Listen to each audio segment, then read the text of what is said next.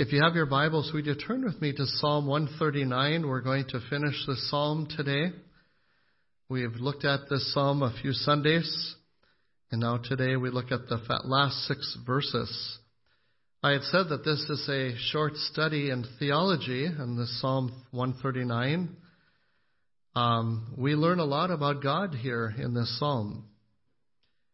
And so we've asked 4 questions as we've looked at this psalm. We considered the last question today, but the first question was, how well does God know me? We looked at verses 1 through 6, and we discovered that God knows each of us thoroughly and completely. There is nothing you can hide that God does not know about. In fact, secret sin on earth is open scandal in heaven. It says in verse 4 of Psalm 139, even before there's a word on my tongue, behold, O Lord, thou dost know it at all. The fact that we are constantly under God's gaze can be unsettling for the believer, yet deeply reassuring. Unsettling because we still sin, and we need God's forgiveness each day. But it's also reassuring for the believer because being in Christ by faith, no circumstance can remove us from His love. The second question we considered was, how close is God to me? We looked at verses 7 through 12. We discovered that in those verses that the God who knows us is always near us. God is no distant, preoccupied deity. Look at verses 7 and 8. David says, where can I go from thy spirit, or where can I flee from thy presence? If I ascend to heaven, thou art there. If I make my bed in Sheol, behold, thou art there. He is never absent. Hebrews 4:13, there is not a creature hidden from his sight, but all things are open and laid bare to the eyes of him with whom we have to do. So God is not only omniscient, He's all-knowing, but He's everywhere present. He is always near, and best of all, He cares for each one of us. Last Sunday we looked at verses 13 through 18, and the third question was, how carefully has God made me? How carefully has God made me? And in those verses, they tell us that God knew every one of us before the foundations of the world. All of our days are laid out by God when as yet there was not one of them. And the life forming in the womb of the mother, it is all of God's work from the moment of conception to birth. It says here in verse 13, for thou didst form my inward parts. God did it. We're not a product of chance. We are a creation of God. And we are fearfully and wonderfully made. And that brings us then to the fourth and final question. I have an outline in your bulletin if you want to take notes. But the last question is, how much will God protect me? How much will God help me? And so let's consider these verses. I'm going to read them, verses 19 through 22, first of all. David writes here, he says, oh, that thou wouldst slay the wicked, O God. Depart from me, therefore, men of bloodshed. For they speak against thee wickedly, and thy enemies take up thy name in vain. Do I not hate those who hate thee, O Lord? And do I not loathe those who rise up against thee? I hate them with the utmost hatred. They have become my enemies. Not to tell you that some of these verses I find difficult to grasp. You see, many people today are bothered by the problem of evil. They will say, if God is a loving and good God, why does He allow evil in our world? Well, David did not ignore this problem, nor did he give in to it. David took his stand with God, because only the one true God can permit evil and yet be able to overrule it to accomplish His divine purposes. And notice here in our text today, in verse 19, David makes one request. He says to God, slay the wicked, O God. My verse says, oh, that thou wouldst slay the wicked, O God. As a believer, if you are a believer here today, have you ever asked this of God about a certain person who is so evil? Be honest. I have. I remember many years ago when 9/11 happened, and I remember where I was when those towers went down. And the person that they were searching for, Osama bin Laden, that was one time that I said, Lord, can't you just take this person out of the picture? Can't you just remove him from this world? Our world would be better off without a man like that. Lord, just take them out. Certainly God could do that, couldn't he? God holds the keys to life and death, and God certainly could do that. When you read through the Old Testament, there are times when God raises up kings and he also removes them. But as a Christian, I've sometimes said the words of David. Slay the wicked, O God. I wonder if anybody in the early church, and you read through the book of Acts, I wonder if there's any Christians in that early church that prayed to God about Saul. Saul, who was a great persecutor of the church. Saul, who was dragging Christians back to Jerusalem for the very purpose to be put to death. I wonder if there were any Christians in those days that said, oh God, would you just slay Saul? Would you just remove him and take him out of the picture? We would be better off as a church. And God could have done that. But instead, God saved Paul, or Saul, who later became the great apostle Paul, who began to be used by God to lead others to the Lord and to establish churches. You see, God's grace triumphed over evil. Now, there are two characteristics that identify God's enemies in verse 20. When David talks about, oh, slay the wicked, O God, he identifies, gives two characteristics. The first one is they speak against God wickedly. They are irreverent people. They speak against God wickedly. You know people like that speak against God wickedly. The second thing Paul notes, or David notes here, is they take God's name in vain. They take God's name in vain. They use profanity. You've been around people, haven't you, where they are using profanity? That they're constantly taking God's name in vain? You see, wicked people reveal their wickedness oftentimes through their tongue. Irreverence and profanity are the trademarks of a deep spiritual problem of the heart. The tongue that speaks profanity comes from a heart that is not right with God. If I had the time, I could tell you about one of my uncles who had such a profane tongue. In fact, him and his wife were sponsors for me at my baptism. I asked my mom later, some years later, why did you pick them? Back then you picked family members, but they did not know the Lord, and my uncle had such a profane tongue, he didn't know the Lord. As David confronted the problem of evil in his day, we see he did 5 things. The first thing we note here in verse 22 is he evaluated. He says, I hate them with the utmost hatred. They have become my enemies. You see, these enemies of God are unashamed.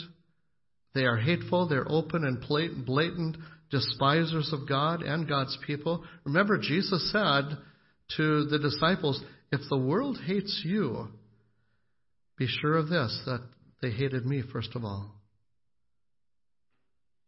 And so when the world hates you as a Christian, they've hated Jesus first of all. They are despisers of God and hate God's people also. And to associate with them would, I believe, to pollute the testimony of any saint. In his zeal for righteousness, David asked God's help in protecting him from those who stood against the very things that he held dear. He loved God. He loved the things of God. He loved righteousness. And so he is asking God to protect him from those who stood against the things that he held dear. I want to ask you, how close are you to those who defy God? How close are you to those who deny the name of your Savior? How deep a friendship have you nurtured with people who are out and out enemies of God, enemies of righteousness? Is that the friendships that you are nurturing? So David evaluated. Secondly, David separated himself. Look at the last part of verse 19. Depart from me, therefore, men of bloodshed. Depart from me, men of bloodshed. You see, David saw it necessary to separate himself from evil. And I'm not here today to encourage isolation as a Christian. I don't believe that. We are not to isolate ourselves from the unsaved, from wicked people, from people who are lost. But I am saying that a close companionship with haters of God will, I believe, take a damaging toll on your spiritual life. That's why I believe that the most of the times we spend with others, it really should be with believers. I believe that we should gather every opportunity we have to gather with other believers to encourage one another.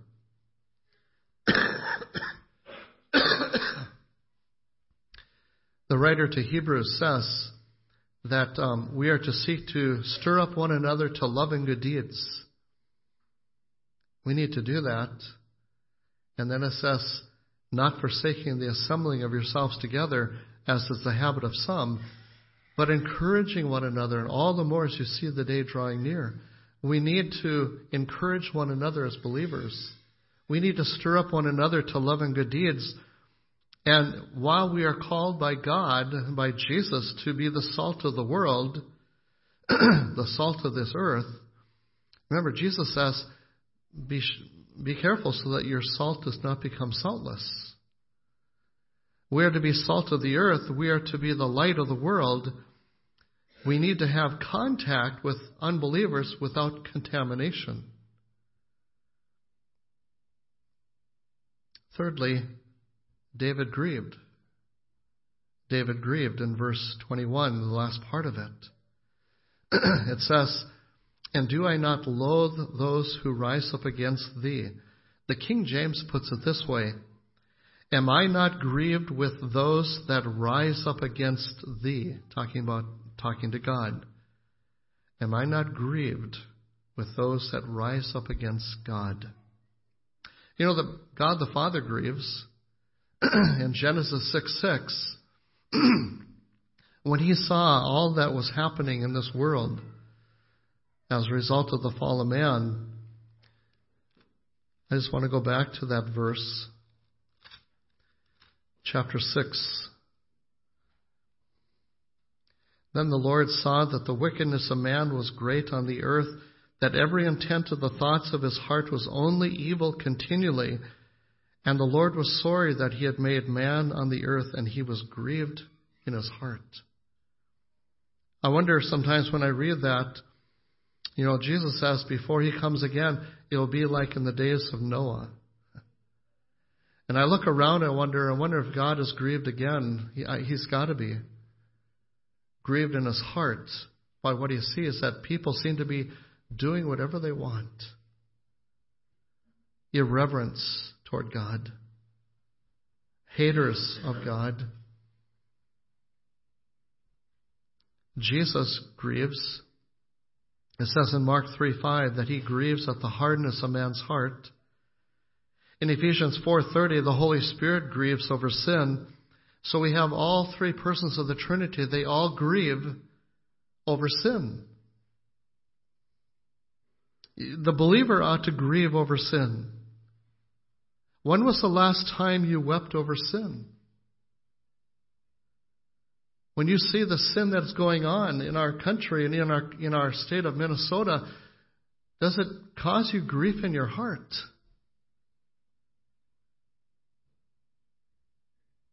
Does it cause you to weep? The fourth thing we see here, David hated. Verses 21 and 22. Let me read those two verses again. David says, "Do I not hate those who hate thee, O Lord? And do I not loathe those who rise up against thee?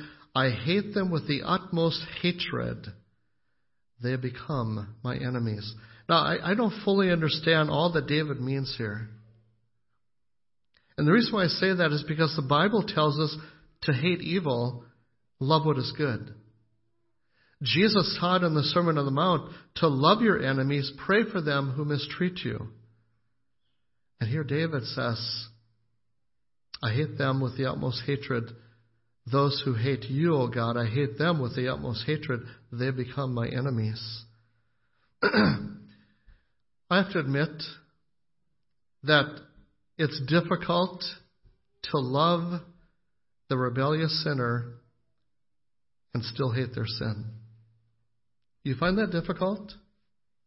I find it difficult sometimes to separate. Because I'll say to myself, Lord, I know that we are called to love the sinner but to hate the sin. But sometimes I find myself hating the person too. And I know I shouldn't hate the person. The person whom Jesus died for, wants to redeem. But I find myself having difficulty doing that at times. But I want to tell you, as a church, and I'm talking about believers in Christ, I truly believe we could use more holy anger against sin. I believe we could use more holy hatred against sin today. Rather than just turning our ears away or turning our eyes away and say, well, it is what it is. What can I do about it?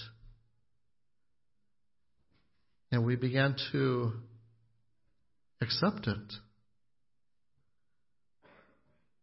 We could use more holy anger, righteous hatred in our day when blatant sin is being practiced all around us, shoved down our throats, and as it becomes a popular form of entertainment. You see, friend, love and hatred are not contradictory when dealing with sin. Jesus showed both love to the sinner while hating the sin. I always love to remember when Jesus hung on the cross. What did he say? He said, Father, forgive them, for they know not what they do. Father, forgive them, for they know not what they do. I think there's a lot of people today that don't know what they're doing. I believe there were many people in Christ's day when he was being hung on the cross, they just joined the crowd. And they shouted along with the rest, crucify him, and they didn't even know what they were doing. And that here was one, a perfect Son of God, who was dying for that very sinner, to pay the price for their sin, theirs and yours and mine. And then fifthly, David trusted. In the first part of verse 19, notice he does say, oh, that you would slay the wicked, O God. He trusted God to protect him by slaying his enemies. David didn't take matters into his own hands, but he was simply praying to God, oh God, slay the wicked. Slay those who are coming against me. David did not take matters into his own hands. When Saul, remember, King Saul sought David's life after David had been anointed by God to be the next king after Saul. And there was a point where King Saul, disobeyed God, and as a result of that, the Bible says the Spirit of God left King Saul, and an evil spirit came upon him. And from that moment on, he began to look with an evil eye towards David. He sought to kill David. And yet, David had on 2 occasions an opportunity to kill King Saul, who had been rejected by God. Now I'd like us to turn over, if you have your Bibles, over to 1 Samuel chapter 26. I'm going to read a few verses here, starting at verse 7. 1 Samuel chapter 26. So David and Abishai came to the people by night, and behold, Saul lay sleeping inside the circle of the camp, with his spear stuck in the ground at his head, and Abner and the people were lying around King Saul. Then Abishai said to David, "Today God has delivered your enemy into your hands. Now therefore, please let me strike him with a spear to the ground with one stroke, and I will not strike him the second time." But David said to Abishai, "Do not destroy him, for who can stretch out his hand against the Lord's anointed and be without guilt?" And David also said, "As the Lord lives, surely the Lord will strike him, or his day will come that he dies, or he will go down into battle and perish. The Lord forbid that I should stretch out my hand against the Lord's anointed. But now please take the spear that is at his head and the jug of water, and let us go." You see, David left the matter in God's hands. Romans 12:9, or verse 19, Paul writes, "Never take your own revenge, but leave room for the wrath of God, for it is written, 'Vengeance is mine, I will repay, saith the Lord.'" And then finally we come to the final 2 verses, verses 23 and 24. It really is a prayer, and someone has said that it is one of the most penetrating prayers found in the Bible. So let me read those 2 verses. "Search me, O God, and know my heart." Now I wonder, that was a great prayer as he starts, because remember, David has already said, "O God, slay the wicked. I hate these ones that hate you, God. I hate them with the utmost hatred. They have become my enemies." Was his attitude right? And then he says this closing prayer, "Search me, O God, and know my heart. Try me and know my anxious thoughts, and see if there be any hurtful way or wicked way in me, and lead me in the everlasting way." You see, David wants God to do a thorough examination of his life deep inside. David asks 4 things. The first thing he says, "Lord, search me. Search me." In verse 23. Now, David already stated in this psalm the truth of God's omniscience. Isn't it interesting that this psalm begins with the fact that God searches? And now he ends with this very thought as well. David has already stated that God knows everything. Verse 1, "You, O Lord, have searched me, and you've known me." It's a done deal. But David is saying here, "Lord, I know you know me from the top to the bottom, inside and out,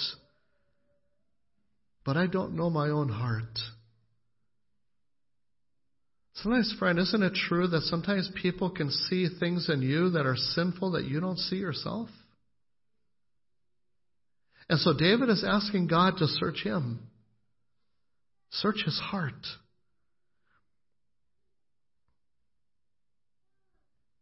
Jeremiah 17:9 says, "The heart is deceitful above all things and desperately wicked. Who can know it?" I tell you, friend, only God can know it. Only God can know your heart. And therefore, this is a wonderful prayer of search me, O Lord, and know my heart. The Hebrew word here for search means to explore, to dig, to probe. David is inviting God's searchlight to probe the inner recesses of his heart. Lord, I want you to do that. Would you be willing to pray that? And then secondly, he says, try me. Try me and know my anxious thoughts. This word try literally means to test metal in a furnace. David is asking the Lord to put him to the test so as to discover any anxious thoughts. I'm sure every one of us here today has had anxious thoughts. There have been times you've been worried about things, and the Bible tells us we shouldn't be anxious. We should not be worried. We need to trust in the Lord. And so David here says, try me and know my anxious thoughts. Let God put you through the furnace if he needs to. If he needs to remove the dross, the impurities from your life, are my thoughts sinful? Do my thoughts carry me away from fellowship with God? Do my thoughts grieve God? Lord, I want you to reveal that to me. And then the third thing is reveal to me. Now my Bible says, see if there be any hurtful way in me. David is saying, Lord, I want you to search me and try me. Then I want you to reveal it to me. That sometimes is painful.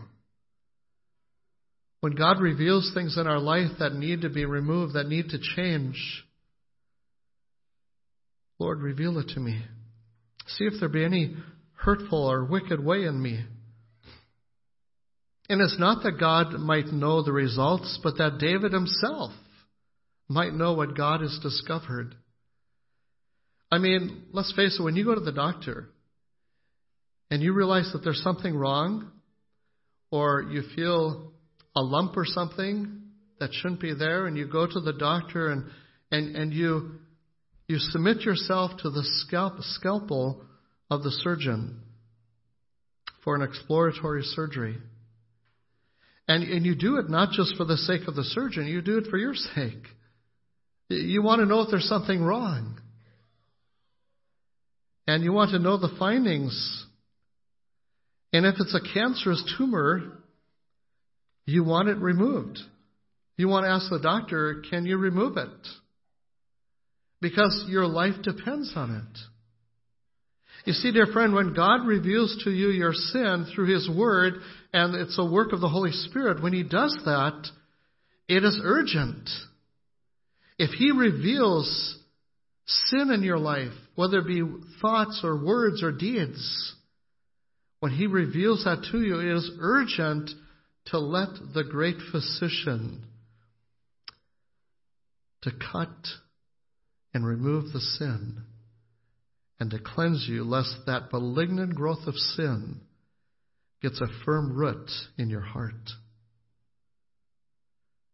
And then finally, David says, lead me. Lead me in the everlasting way. You see, only when sin is forgiven can we be led in the everlasting way. I love David when he wrote another psalm we call the Psalm of Penitence, a psalm of repentance, Psalm 51. In fact, it was part of our confession of sin today. When David says, create in me a clean heart, O God, and renew a steadfast spirit within me. Do not cast me away from thy presence, and do not take thy Holy Spirit from me. Restore to me the joy of thy salvation, and sustain me with a willing spirit. Then I will teach transgressors thy ways, and sinners will be converted to thee.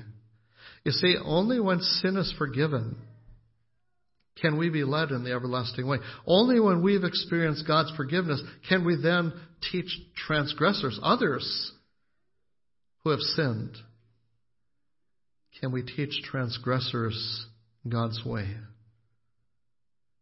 And they can be converted to God. I want to ask you today, dear friend, as we close, are you willing to pray this most penetrating prayer? Would you be willing to pray this every day? Verses 23 and 24. As we close today, I'm going to ask you to bow your heads with me. And I'm going to pray this prayer. This is my closing prayer, these last two verses. So as I pray them, would you be willing to pray them silently to God? Would you do that? Let's pray together. Search me, O God, and know my heart. Try me and know my anxious thoughts. And see if there be any hurtful way in me. And lead me in the everlasting way. Lord, would you do that? Lord Jesus, I want to be clean before you. I want to have right thoughts. I want to have right attitudes. Lord, I want to be used to reach those who are lost. Lord, help me to hate the sin but love the sinner. Holy Spirit, work in the lives of every believer here today. Fill us with your Spirit. Empower us, Lord, to live a life that's pleasing to you. For we pray this in Jesus' name. Amen.